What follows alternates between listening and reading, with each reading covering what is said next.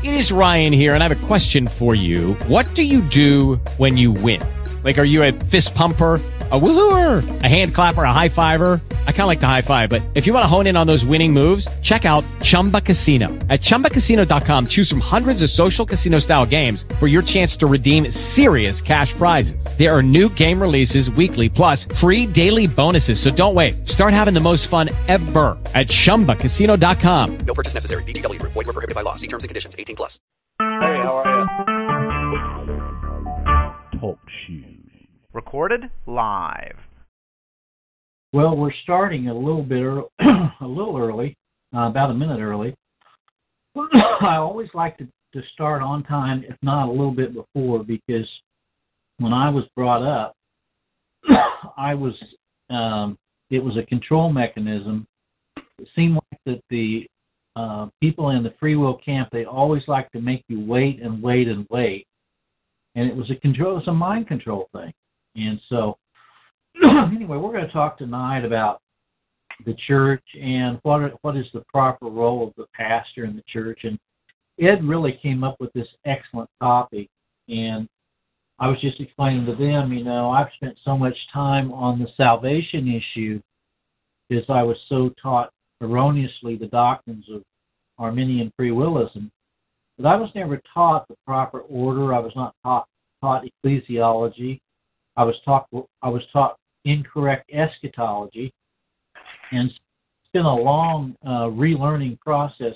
I'm going to turn it over to Ed, let him go through his understanding and his study of it, and then followed by Kevin, and then I think Mark might have just joined us. Is that you, Mark?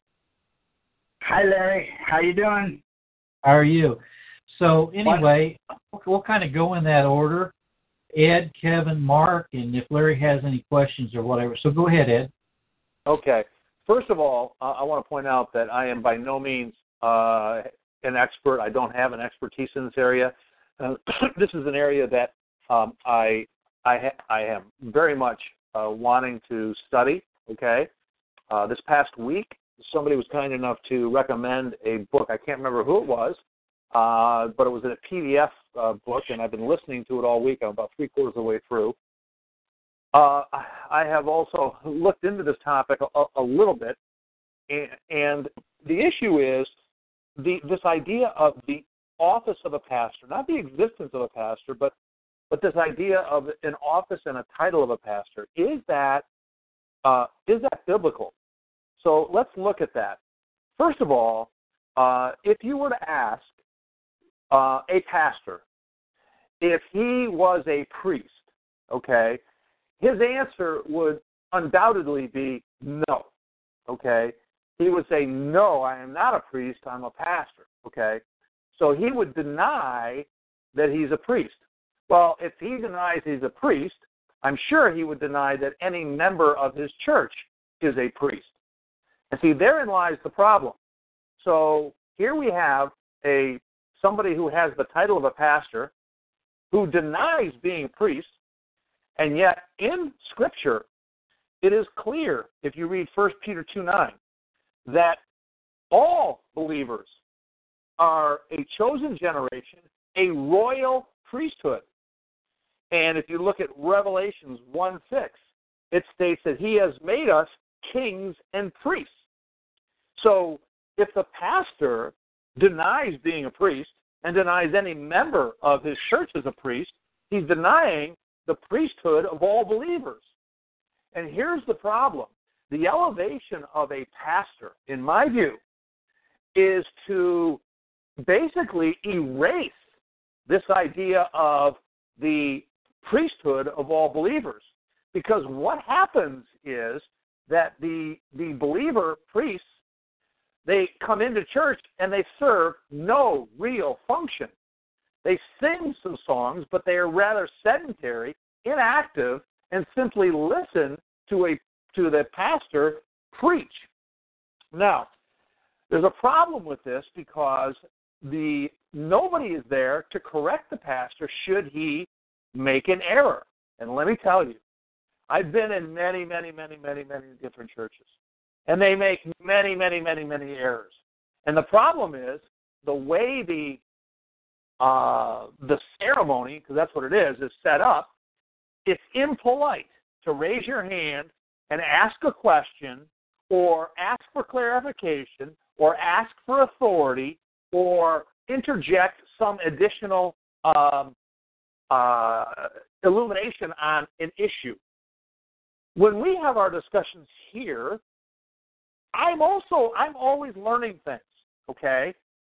And that's the way the body of Christ should work. Not everybody is a hand, not everybody's an ear, not everybody's a nose, but yet what we have created in the church is this dead body with a mouth, and that's it, just the pastor. He's up there, that's it. There is no interaction. And therein lies the problem, I think, that basically we have erased this idea of the priesthood of all believers and replaced it with this station, this office of pastor. Now, yes, there is a scripture which does mention pastors, okay, plural, in the New Testament. Now, there are pastors mentioned in the Old Testament as well, all right? And that's found in Ephesians 4:11. And it says, he gave some apostles and some prophets and some evangelists and some pastors and teachers, okay? I think that these are not titles. These are functions. This is how they function.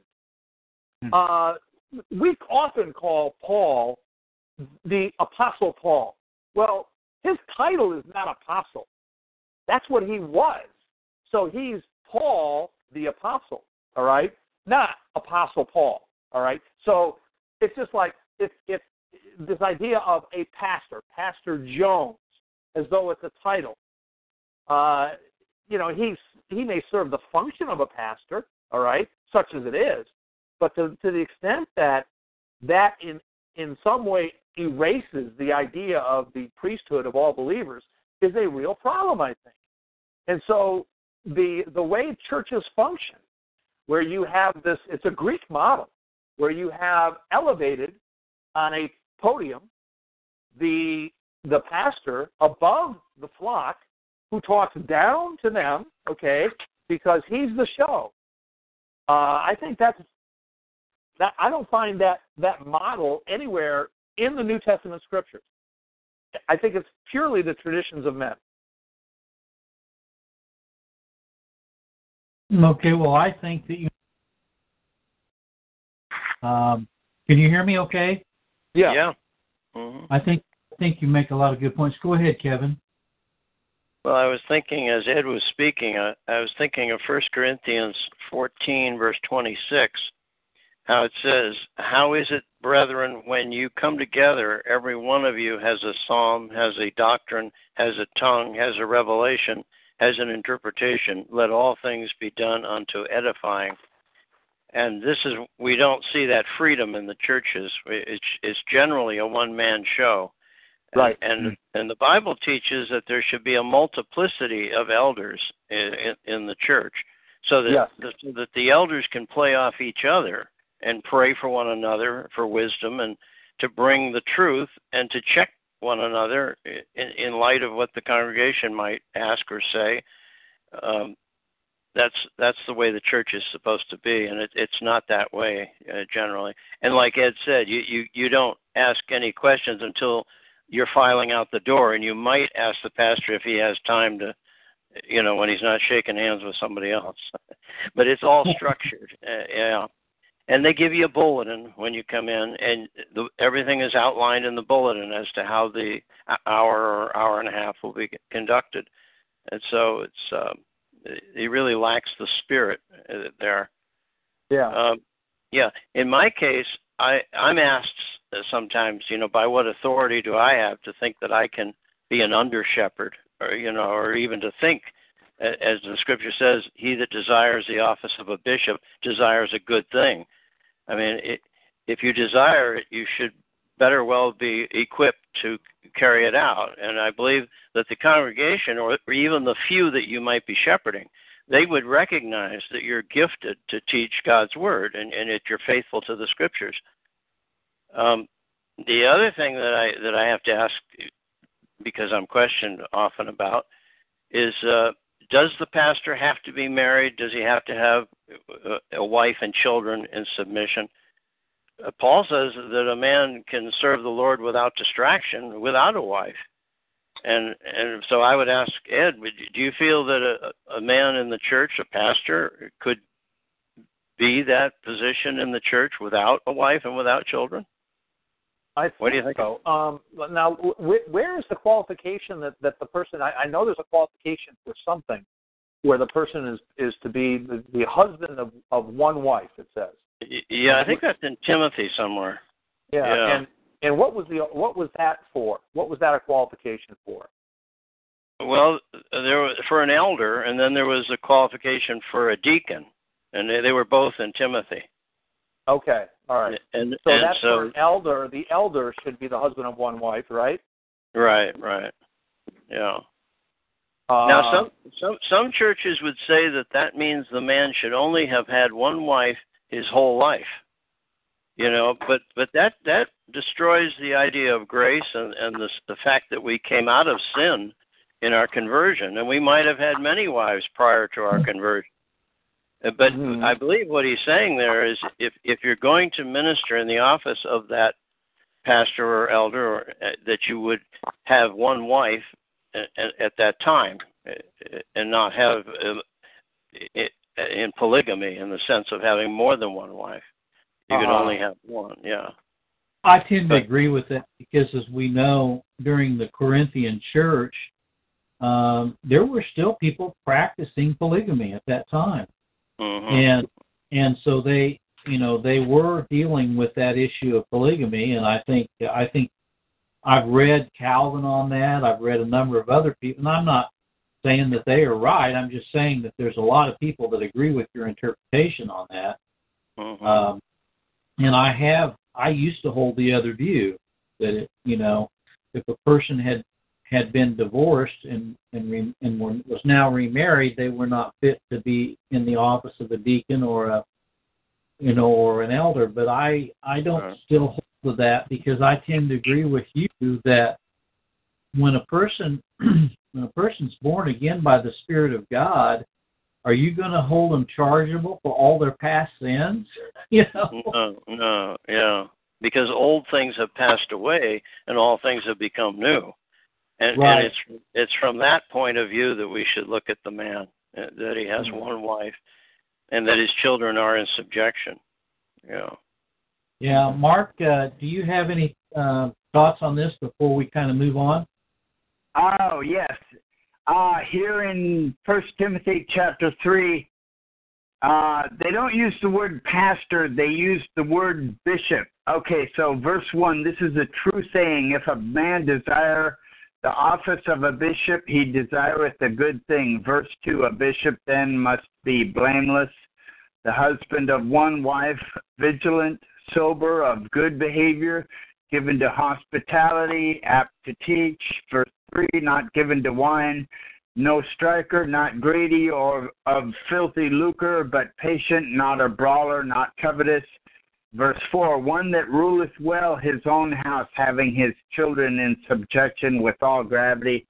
Verse 5, for if a man know not how to rule his own house, how shall he take care of the church of God? Verse 6, not a novice, lest being lifted up with pride he fall into the condemnation of the devil. Verse 7, moreover, he must have a good report of them which are without, lest he fall into the reproach and the snare of the devil.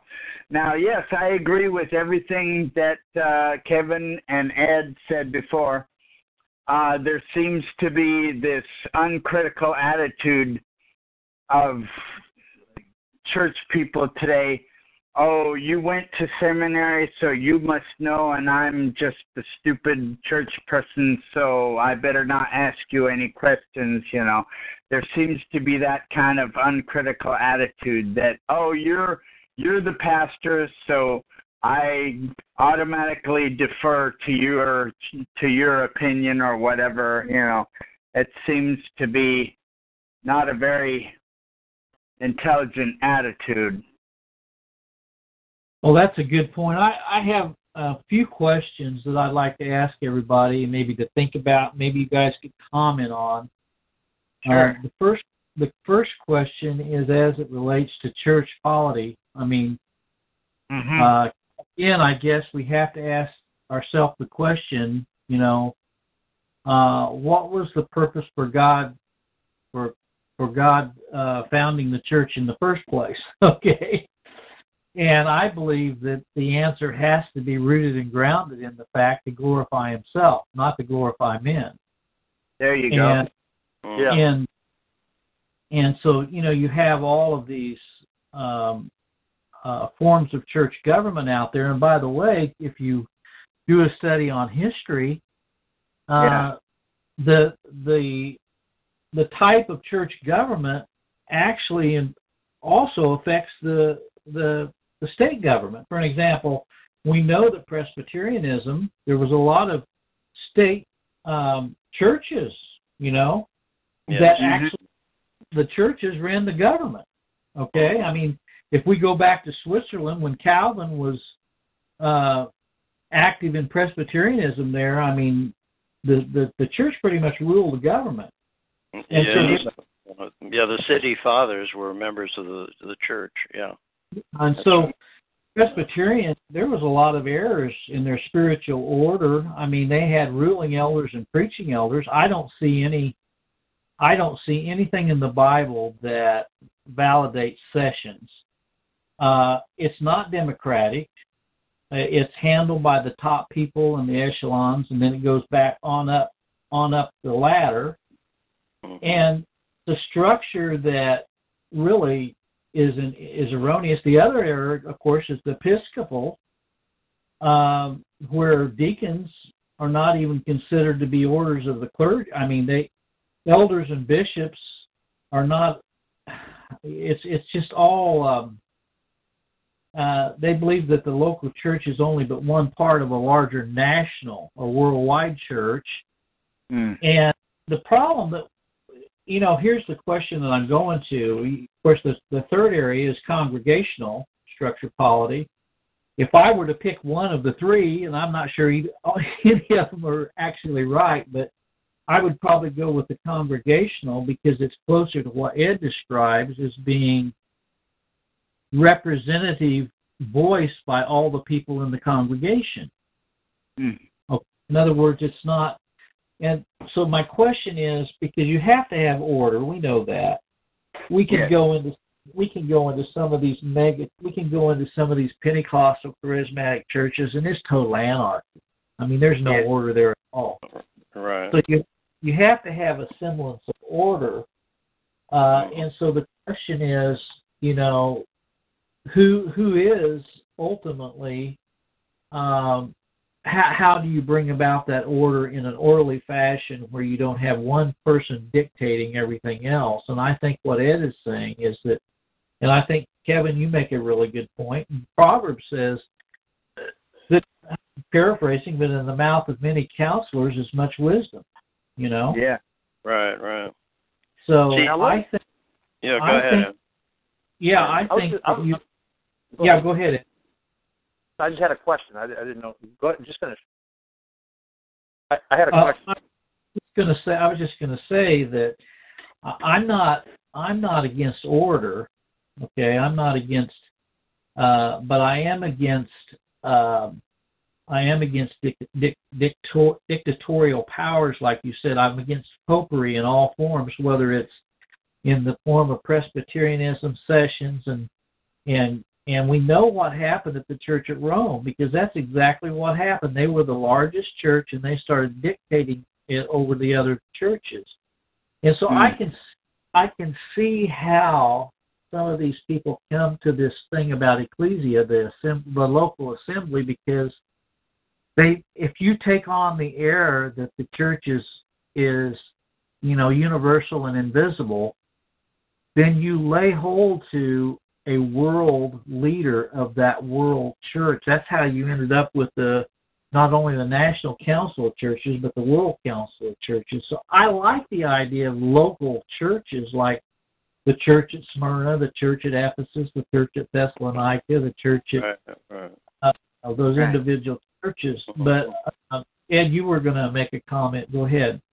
Yeah, I was looking at First Timothy 3:10, and then and I was also looking at Titus 3:1, and in each one of those, they refer to offices. You have the office of a bishop in Titus 3:1. Then you have the office of a deacon in 1 Timothy 3:10. So my question is, what does that mean to have the office of a bishop and the office of a deacon? And for instance, a bishop, to my understanding, is an overseer. Okay. Right. So how, I mean, Christ is like the overseer, the bishop of our souls. In 1 Peter 2:25, we see that. Okay. Yes. So what is this office, and what does that mean? What does it mean to have an office of a deacon? Is that, in other words? Go ahead. I think, according to Christ, let's take the bishop first.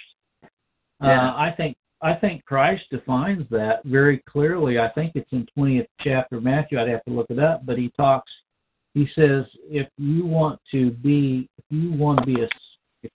a leader, I'm paraphrasing, I'll have to look that up, you must be a servant. In other words, I think the true office of a if you want to use the word pastor or bishop, I think they can be interchanged. The title means overseer. The pastor means shepherd. I think that remember when he said, unless you become as a little child, you cannot enter the kingdom of God. And I think that he is saying that a pastor is to protect the flock. I think the pastor is to protect, is to point out errors, and by rebuking those if they start trying to introduce errors into the church. But they're not supposed to be dictatorial. They should have the consent of all of the church body. Yeah. I believe that a pastor is to teach God's word by setting an example and so on, but I don't believe, and I think there are, in other words, there are certain people that are better at administrating things than other people. Somebody has to take care of the finances. I don't know who that, I think that could be deacons. I think one of the reasons they chose deacons was they wanted to give more. There's a scripture that talks about serving the tables and serving the widows. They weren't getting properly served, and so they came up with these deacons to do that, to free up those that labored in the word and teaching. Yeah. Well, I'm not of the opinion that the congregation should actually run the church. It's like the children telling the parent what he needs to learn. I mean, he doesn't know what he needs to learn. So when the elders are in agreement with themselves in what the church should be doing in teaching, then the flock should follow the elders in that. But we have churches where they decide who the pastor is going to be. They decide everything according to their limited understanding in many cases. And so then you have pastors and deacons all at a level that are far below the spiritual level that they could be had they recognized the elders that were appointed over them. I think you're absolutely right on that. In fact, in Hebrews, the 13th chapter, the 17th verse says, Obey them that have the rule over you, and submit yourselves, for they watch for your souls, as they must give account, that they may do it with joy and not with grief, for that is unprofitable for you. Yes, that's beautiful. Yeah. And so, I think I don't really like the term because a lot of times the term pastor is used synonymously with other words that I don't like reverend. Okay. But I believe that whatever. I don't like the term bishop either because of the connotation of the Roman Catholic Church. But I would the term teacher. I think a teacher should have a maturity. They should helpfully guide the flock, and should be also held responsible themselves for their own character and their own lives and so on. But the other question I have is as it relates to how you handle people who are coming up against, and Scripture gives mandates for excommunication and for disciplining and so on. We see that in Corinthians with the man caught in incest and so on. But there has to be some kind of authority there. We can't just say, well, our authority is Christ. At some juncture, there has to be an organized body that makes decisions in a local assembly, or it's going to be total anarchy. Right.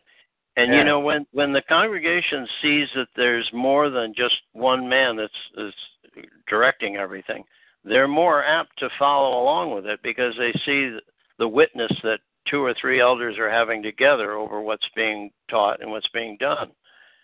And it makes... Yeah, go ahead, Mark. Go ahead. In the multitude of counsel there is wisdom. Yes. Yeah. Right.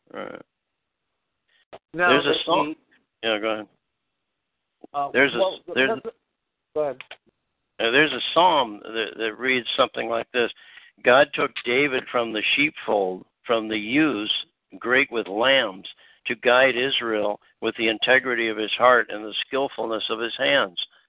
And so when God takes somebody like that and then equips them to be a teacher, that's what he's to be doing, whether or not the congregation wants to hear what he has to say.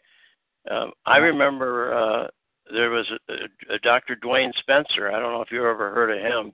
He used to be on the radio. In fact, he still is on family radio in the morning. They give him a 10 or 15-minute slot. And he brought the Reformed thinking to his congregation, and many of them left. But he continued with it, and then they were edified and they grew. And so we got to be careful not to let the congregation tell the elder board what's going to be taught, and but that's the gift that God gives to some men to be in that position, and blessed is a congregation when they recognize it and follow along with it. Well, here's what I'm thinking. I look at Matthew chapter 23, and it says that one is your master, even Christ, and all ye are brethren. And so call no man rabbi. That's right. Yeah. Call no man father. Okay. But he that is greatest among you shall be your servant. So when I look at these offices, they are offices of service, not of rule. And so I don't think that a church should be a top-down hierarchy, and because the way I read this, Christ is the head of the church. He sent his Holy Spirit, and to give us guidance in his Scripture, we're to be like noble Bereans, and that, yes, there is a priesthood of all of the believers, and they should seek the guidance of the Holy Spirit. And, if somebody has an objection to what's going on in the church, he should be able to voice it. Yeah. Amen. Yeah. I agree with that. And it should be completely in the open. And this idea of, we're going to have one ruler and an iron fist, and that's the way it's going to be, and if you don't like it, move on. I'm not.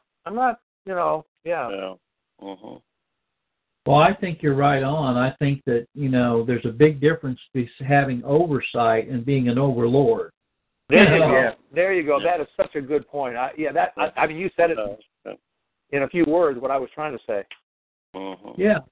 The church is not the property of anyone. Christ is the head of the church, and not a pastor.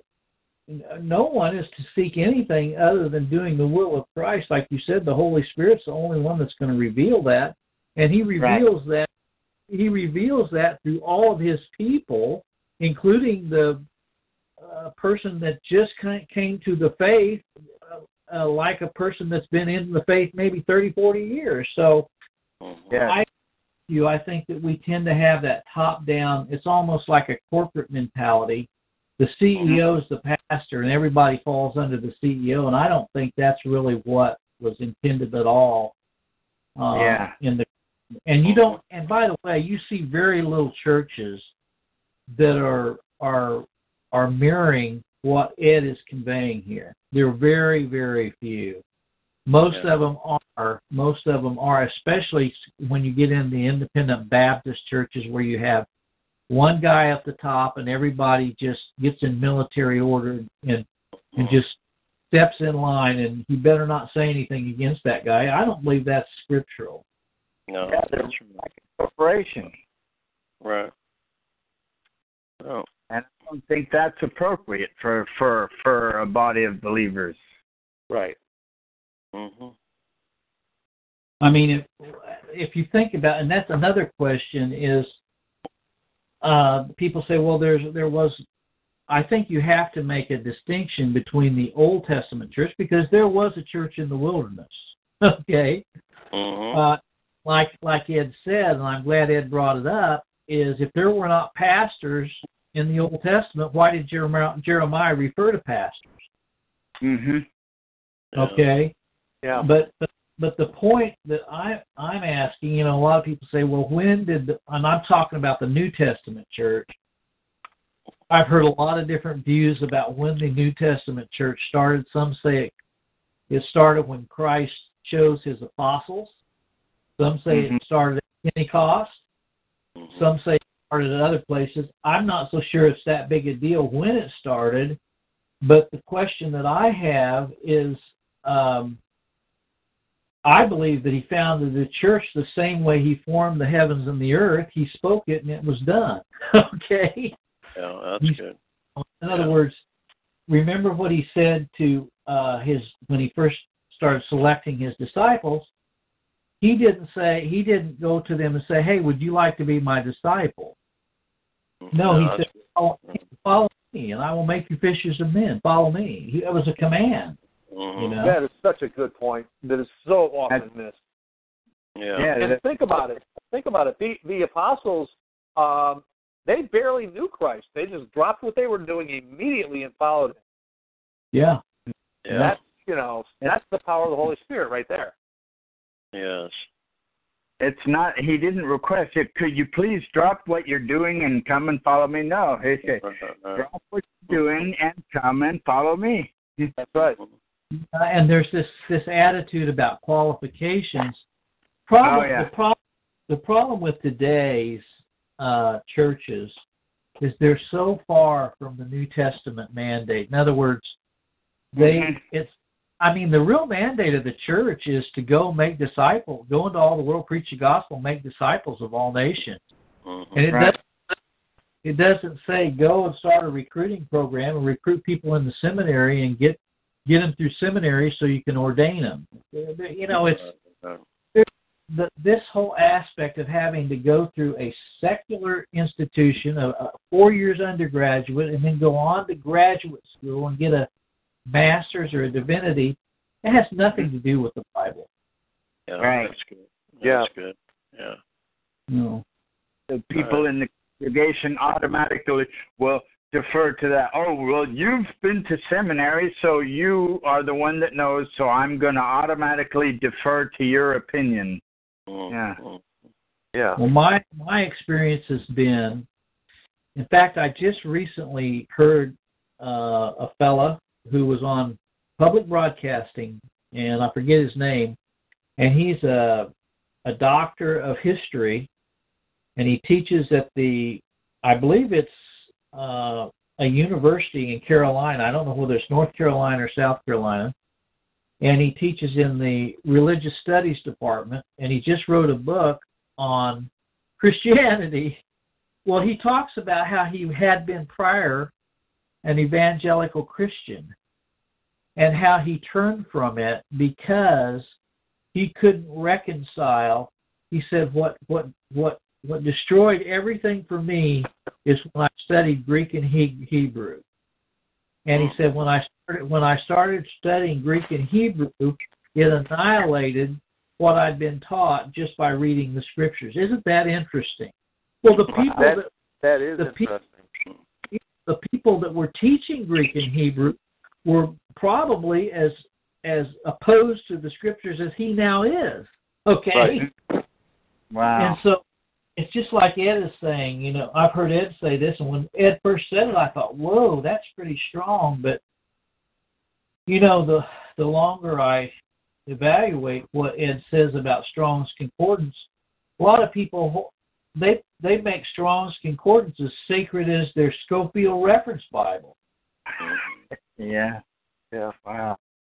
You know, and so if you can't look, if God doesn't have the ability to preserve His Word, and we can't accept His Word as being preserved in the King James Version of the Bible, I think we just throw it in the trash. I mean, because once we start down that road of questioning everything, that's where this fella now is a proclaimed atheist. He has no faith. He doesn't even believe that God really exists.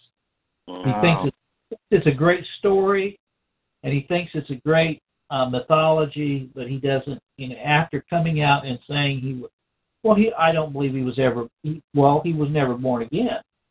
That's probably. Right. Yeah, that's right. And by the way, unfortunately, there's no hope for him from what the Bible says. He who has tasted of the waters and then turns and rejects Christ after there's no second chance. It says it's impossible to renew them again unto repentance. Yeah. Because they've seen everything, and there's nothing more they could see that would persuade them. So, and I've come across people like that. I've come across people that have converted to Judaism and so forth, and I just it just shakes you to think that there's just no hope. They don't understand that. Yeah, but there is no hope. I mean, they may understand that at some point. Yeah. And do y'all see a parallel here with the reoccurring? Hello. Do y'all see a parallel reoccurring theme with our? It's become government top to the bottom, as opposed to grassroots going to the top. And the same with the churches that you all have been talking about. It's the same kind of thing, and we're the result of that. We're the ones that have to suffer and deal with that wicked government, just like the wicked churches we really don't want to go to. Right. That's such a good point. I can't tell you how many churches I've been to, and it's after a while, it's so frustrating. And then I realize it's the very structure. The structure is messed up. And so you're never going to, if it's not a biblical structure, it's not going to, there's not going to be any fulfillment there. Right. Yep. See, what's happening is that you've heard of the word consensus. They take the consensus of the congregation of what they think or what they feel the interpretation should be to a scripture. And then whatever they can come to in agreement with, that becomes the policy of the church. Yeah. It's totally backwards. It does have to come from the top down or it doesn't come. It's and a lot of these guys who are the ministers, they're very skilled orators. Right. And that's like their profession. That's what they do. It's the Greek model. And the better the orator, the more they'll gather people into the church. They have a larger church and so forth. But they may not, and oftentimes are not, preaching the gospel. No, that's right. Exactly. And they have all kinds of programs and everything else. Yeah. The other thing, they're not only just skilled orators, they also have a very strong compulsion to be preeminent, like they're seeking for preeminence. Yeah. Happy if they're not charged, if they're not, they can't sit in the back seat and listen and be instructed. You know, I think every pastor should have to sit at least once a month and listen to people preach to him. That would be good. Sure. In the row. Yeah. In the back row. He'd never go for it. No.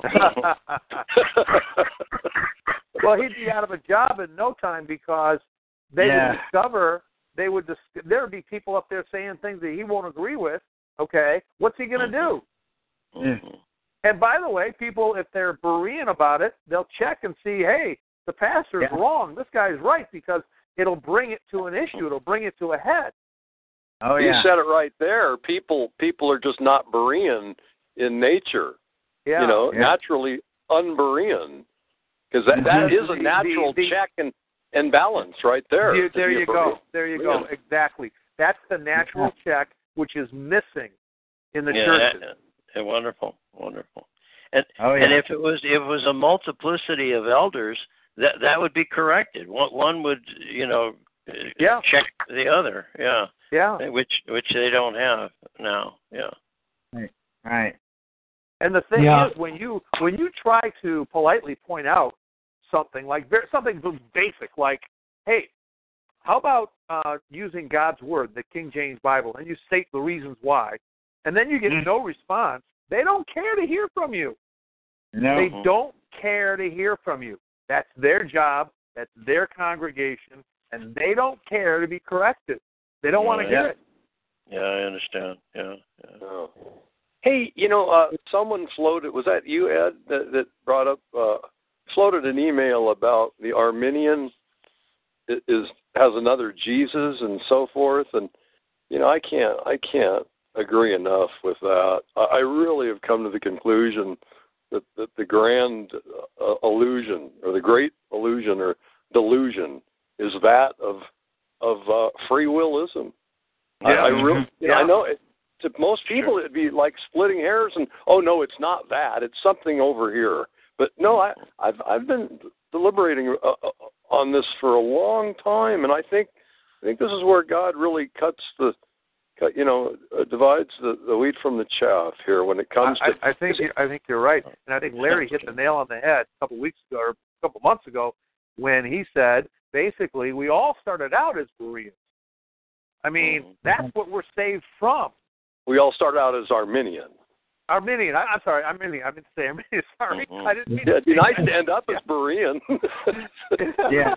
No, but we all started out as Arminian, and once saved, okay, now it's complete submission to the will of God. Yes. Yes. Whereas Arminianism is my will comes first. See? Yeah, it's the same lie. Different gospel. It's a different gospel. It's a different Jesus. And it's the same lie that Satan really put on Eve all the way back to the garden. It's the same thing. And nobody generally just caught on to that same old lie. And that is, by the way, the majority view in the church. Yeah. The sovereign grace view is the minority view. Mm-hmm. Absolutely. I mean, all you have to do is look at what the Southern Baptist Convention has gone through with the Reformed Baptists. They have terribly persecuted the Reformed Baptists. Yes. I mean, they don't want any. They don't want them. It's basically, it's really interesting, the politics. And I'm not elevating the Reformed Baptists in any way. But the Reformed Baptists basically hold to, the sovereign grace, I don't want to say Calvinism, but the 5 points of grace, I'll call them, and the Southern Baptists are Arminian completely. Yes. I think that goes back to another question, and that is, we look at history, the perpetuity of the true church is there. It has never gone away. See, that's the problem. That's the problem with the Reformation, is it denied the perpetuity of the church. it was seeking to reform something that could not be reformed. You can't reform error. And so you have this group that never went into Rome. You have the Albigenses, the Lollards, and I'm not saying they were perfect, but what I'm saying is they never subscribed to the Roman Catholic lie. And so I'm not saying that there is perpetuity is different than those that say that we can, succession. I'm not talking about succession. I'm just saying that God has always had, since the New Testament church started, there's always been a true church. Yes. Now, when you're saying perpetuity, right? Right. Well, And you so know, the idea that you're getting across is that there always has been the true church. It's always there. That's right. It's basically a universal, i.e., a Catholic church. Yeah, the perpetuity of the church, what it does. Now, there was times when it was very, very small. I mean, I don't know. It may have been just a few hundred people, But the point is, they were holding to Scripture. They weren't deviating from the Word of God, And you can go back to the New Testament churches, even though they didn't agree with every detail of doctrine and practice. I mean, if you take like Corinth, Galatia, Thyatira, and those, they had obvious errors, but they still never went into Roman Catholicism. And by the way, that they all held the same doctrine. One, they all held that Christ had to be the founder and the only head of the church. That the Bible be the rule of their faith and practice, not some other man-made creed. If you're going to be a member of Christ's body, you have to be born again.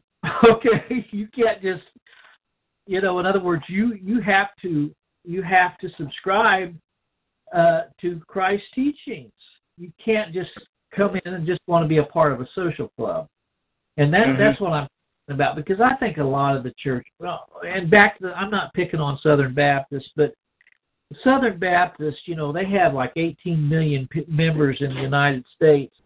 And they'll tell you, I mean, any large Southern Baptist pastor will tell you, if he has 2,000 members, he usually has 600 show up for service. Wow. Okay. There's 1,400 out there, they never come until it's time for the business meeting to vote. Okay. Or if they're going to have their choir robes or whatever, And but so you want to know something? You have to ask. With what I've seen in church, I can't blame them for not showing up. Well, that's the whole point, because they have so deviated from the Word of God. They're using, they're studying C.S. Lewis in their Sunday schools. They're talking, they're talking about, they're denying the virgin birth. That they're using, corrupted translations of the Bible. I mean, I agree with you. And so you have to, once you deviate from the Word of God as your foundational principle and Christ being the head of the church, once you deviate from that and you go into para-church organizations and all this other stuff, mission boards, all of this stuff, it's all about money. Oh, yeah. Yeah. No. Oh, yeah. Bad. Sure numbers alone, though, in their group. Sure numbers alone, they can't get back to the elementary point that God makes in His Word, that the wide path, and many are on it, and the narrow road that leads to everlasting life, and few beyond it. Few find it. They never get back to that, and that's self-evident. That is so self-evident.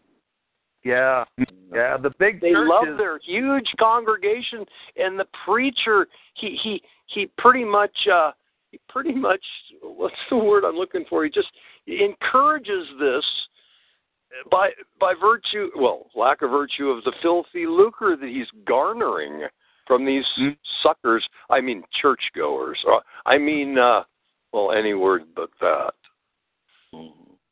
That's such a good point. But and these pastors, they're keen mathematicians, because if you're going to have a big church, you're going to have a message for the wide way to destruction.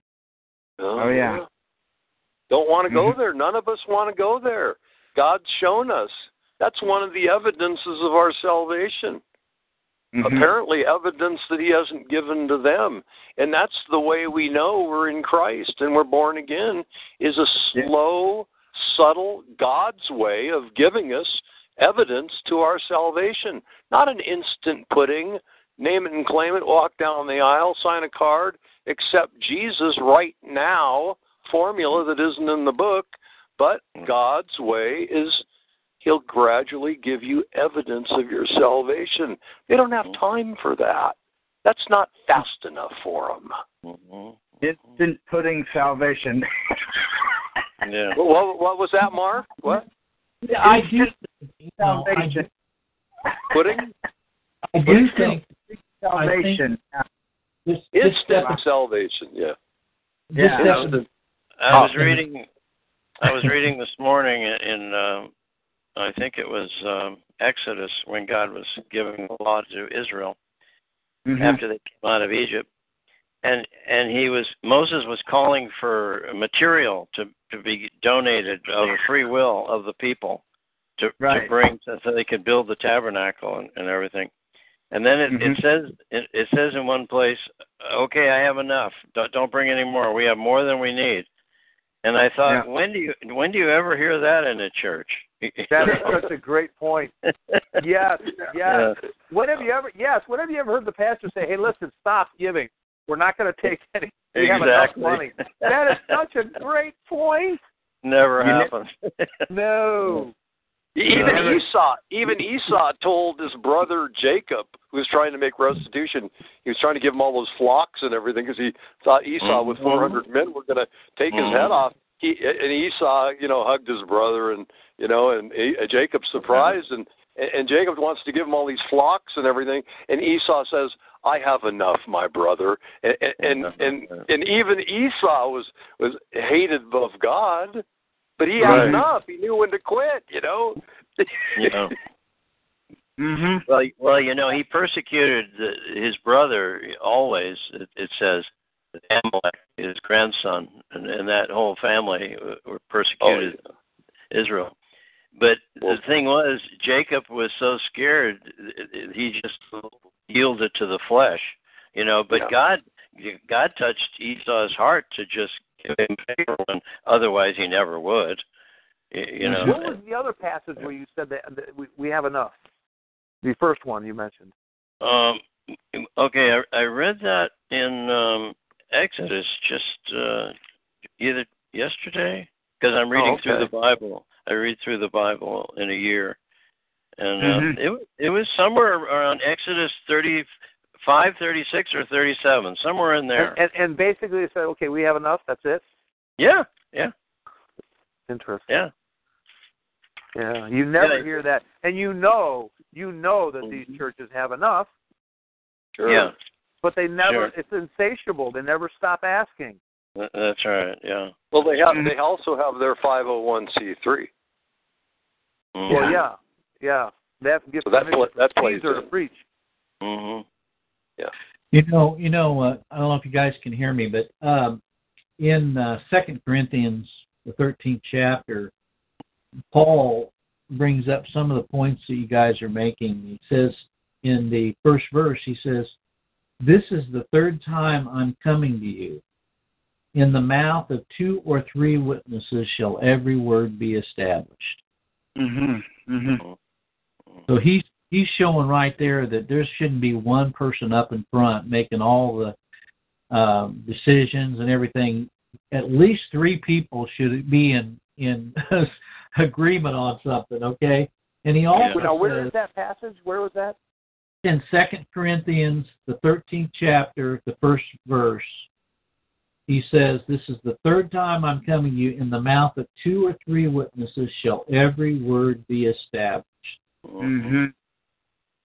That latter part originates in the book of the law in Exodus and Deuteronomy and Leviticus. It talks about 2 or 3 witnesses in regard to judgment, judging a brother that may have fled to a city of refuge or whatever. Right. Mm-hmm. Yeah. Another really interesting verse in that chapter 13. And when I first read it, I thought, he can't be saying that. And then I read it about 4 times, and I had another guy point this out to me too. But verse 8, he says, "We can do nothing against the truth, but for the truth." Interesting. Yeah, that's such a good point. Well, that's what we all do. Right. Yeah. Right. Compared to the rest out there that don't. Right. I don't think they know what they're doing or not doing myself. But. Right. Yeah, I like the verse that says, "This is the gospel, that Christ died for our sins according to the Scriptures." Yeah. In other words, as the Scripture reads, that's how he died, and of course we know that he died for his people, and not That's for right. everyone. That's what it means. They have another Jesus. Yeah, that's right, Kevin. Yeah. That's right, Kevin. Because it says in verse 5, he says, "Examine yourselves whether you be in the faith. Prove your own selves. Know ye not your own selves how that Jesus Christ is in you, except ye be reprobate. But Amen. I trust that you'll know that we are not reprobate." Okay. Yes, right. But anyway, well, listen, I think this has been a really profitable. It's been very profitable for me because I think we have such.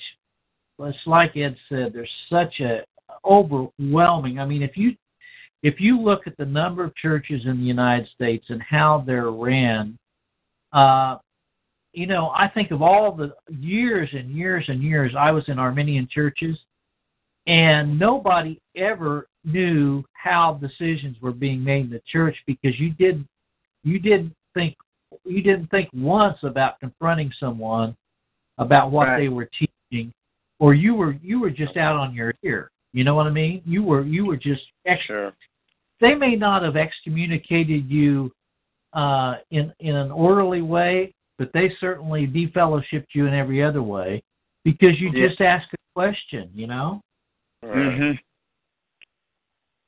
Yeah. And anyway, we're coming up on the top of the hour.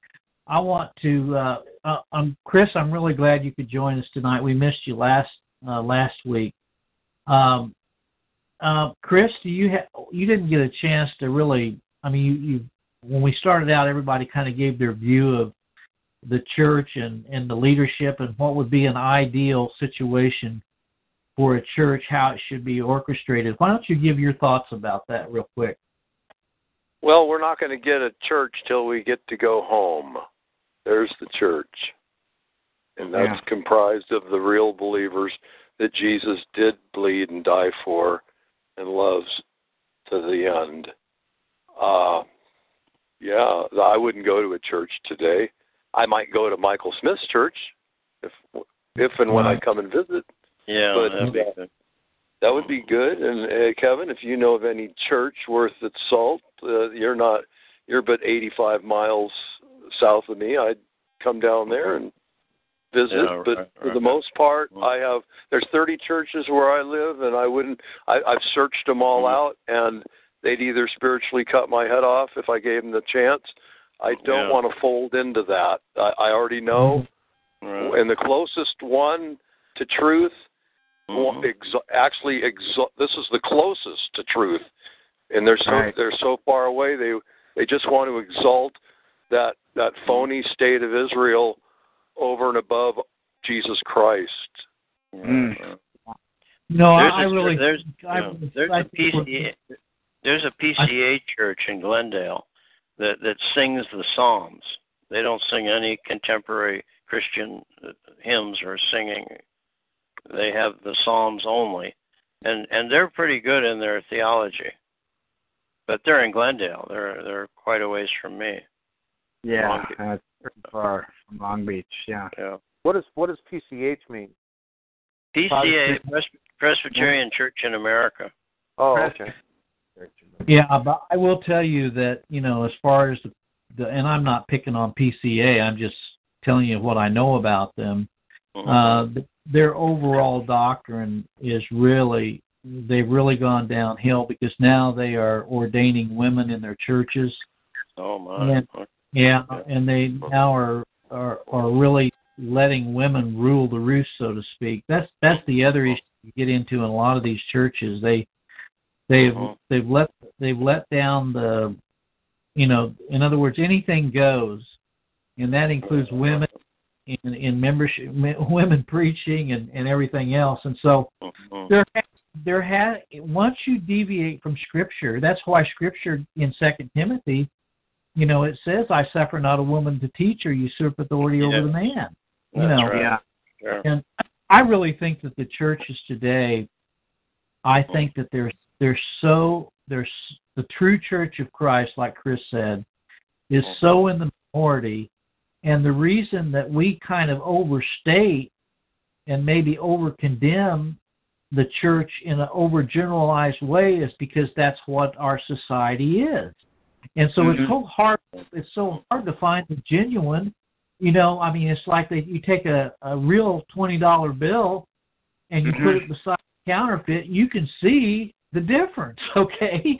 And that's what we're saying, I think, in this discussion. Larry,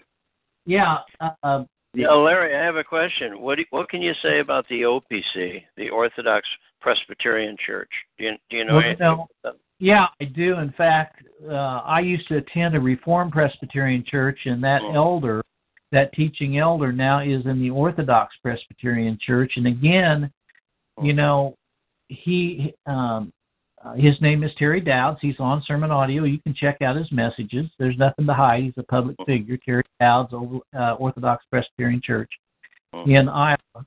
And he was the elder of the Shawnee Presbyterian Reformed Church, North America. And they let him go because he was adamantly at that time teaching the doctrine of reprobation. And now, though, I just heard him in a sermon about 4 years ago, and he has totally changed his position now. He said, and you can listen to it on Sermon Audio, he says, "I don't see any relevance in talking about election to other people." Oh, wow. Oh, my. So then he's willing to let them think they have free will then. That's basically what, right. What's his name, Terry Dowd? Terry Dowds, Dowds, and he's on Sermon Audio. He knows me quite well. I was a member of his church. I left his church. Rosette, Mark, and I left his church. We were members of that church. We left over the issue of infant baptism. Okay. Oh, okay. Right. Oh, the Orthodox, all the Presbyterians are adamant infant baptizers, and they say they don't believe in baptismal regeneration. But if you read the doctrine of their covenantal baptism, if it isn't baptismal regeneration, I don't know what it is. Okay. Yeah. Right. Yeah, they count them as covenant. They're covenant children. But then if you ask them, well, what covenant do you mean? And then, of course, it has to be salvation. Yeah. Well, let's go from the Protestant Reformed Presbyterian Church. He says, God saves in lines of generation. And I've asked the Protestant Reformed Church, I go, well, that doesn't hold true with Jacob have I loved, Esau have I hated. They were in lines of generation. Yes. Yeah. I've read their literature, and they do account for the election, and they say that it has to be the elect children of believing parents. They do specify that. Hoeksema has done a lot of good writing. I like Hoeksema. I've got his systematic his Reformed dogmatics, especially on supralapsarianism. I agree with him wholeheartedly on that. But the challenge that they get into is, like you said, when you get into the discussion on this covenantal, this children and the covenant thing, it's to me, it's getting away from. They don't want to talk about individual salvation. They want, and way they're also, from my understanding, their eschatology. And I don't want to get off on that, but anyway, I think that the church, the true Church of Christ, and not the disciples of Christ. I'm talking about the true Church of God. Is a very small remnant, and it's like you said, it's only going to be apparent, at the marriage supper of the Lamb. Yes. It's invisible to this world. It's a subset of the visible church. Right. And a lot of people say, well, you can't say the church is invisible because you can't see it. Well, we cannot. It's like I used to tell the people in the Primitive Baptist Church, I don't have an election meter. I can't go around zapping people and tell you whether they're elect or not. Right, but I can, by their confession of faith, determine whether they are adhering to the Scripture or not. Right? Okay. Well, one other thing. It's chapter 36 of Exodus. That's where it talks about the people bringing too much stuff. Right, fantastic. Okay, thank you. See that. Sure.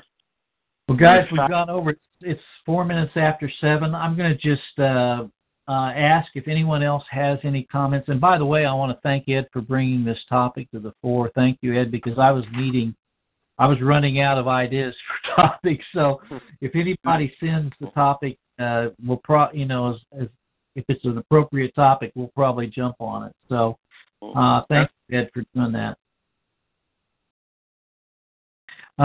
Does anybody have any final comments before we close this out? I guess that's no. I guess, yeah. Hey, well, listen, you all have a good week. And I was kidding around with Michael Smith. My wife is always saying, "Have a good night's sleep," and I said that's an Arminian statement. Okay. Yeah, right. Now, is his family doing okay now? I know they were very sick for a while. Yeah, they're back to health. They're doing very well, and Ed wanted me to give everyone his regards. We're going to be having a fellowship here up in May the 19th. Everybody's invited, and Michael wants everybody to know, anyone that comes out, they have an open forum to ask any questions or speak anything their heart. So, it's an open. So, all right. Well, with that, you guys have Michael said every time I tell someone God bless you, I think, are you playing the Pope? You can't bless somebody else. Okay. Right. Yeah, it seems like everything we say can be questioned in one way or another. Yeah. Right. I knew him. I loved it because Right. Okay, well, God bless, brothers. Lord willing, next week. Okay. May God bless. Yeah, may God bless us, right. All right. Good night. Good night. God bless you, Kevin. God, Chris. God bless you, Ed.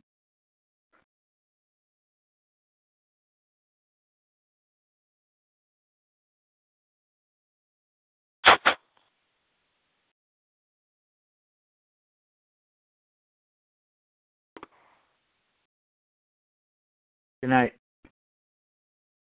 Is that you, Mark? Yes. Mark, I don't know what happened. We had a nice fellowship when we were talking. I don't know, a few weeks ago, but it must have dropped or something. Maybe Larry turned off the. What is your phone number? So we don't have to go through this forum, and or I can give you my phone number or what have you. You know what? Well, anyway, if you have a phone number, right? Or do you? I have a phone number. It's 562. Hold on, brother. Let me write it down. I probably had it once. I just didn't get time to enter it into my phone. Sure. 562. 562. I'm at 562-296, and I'm at 0764. With the Lucky Land Slots, you can get lucky just about anywhere. This is your captain speaking. We've got clear runway and the weather's fine, but we're just going to circle up here a while and get lucky. No, nothing like that. It's just these cash prizes add up quick. So I suggest you sit back, keep your tray table upright, and start getting lucky.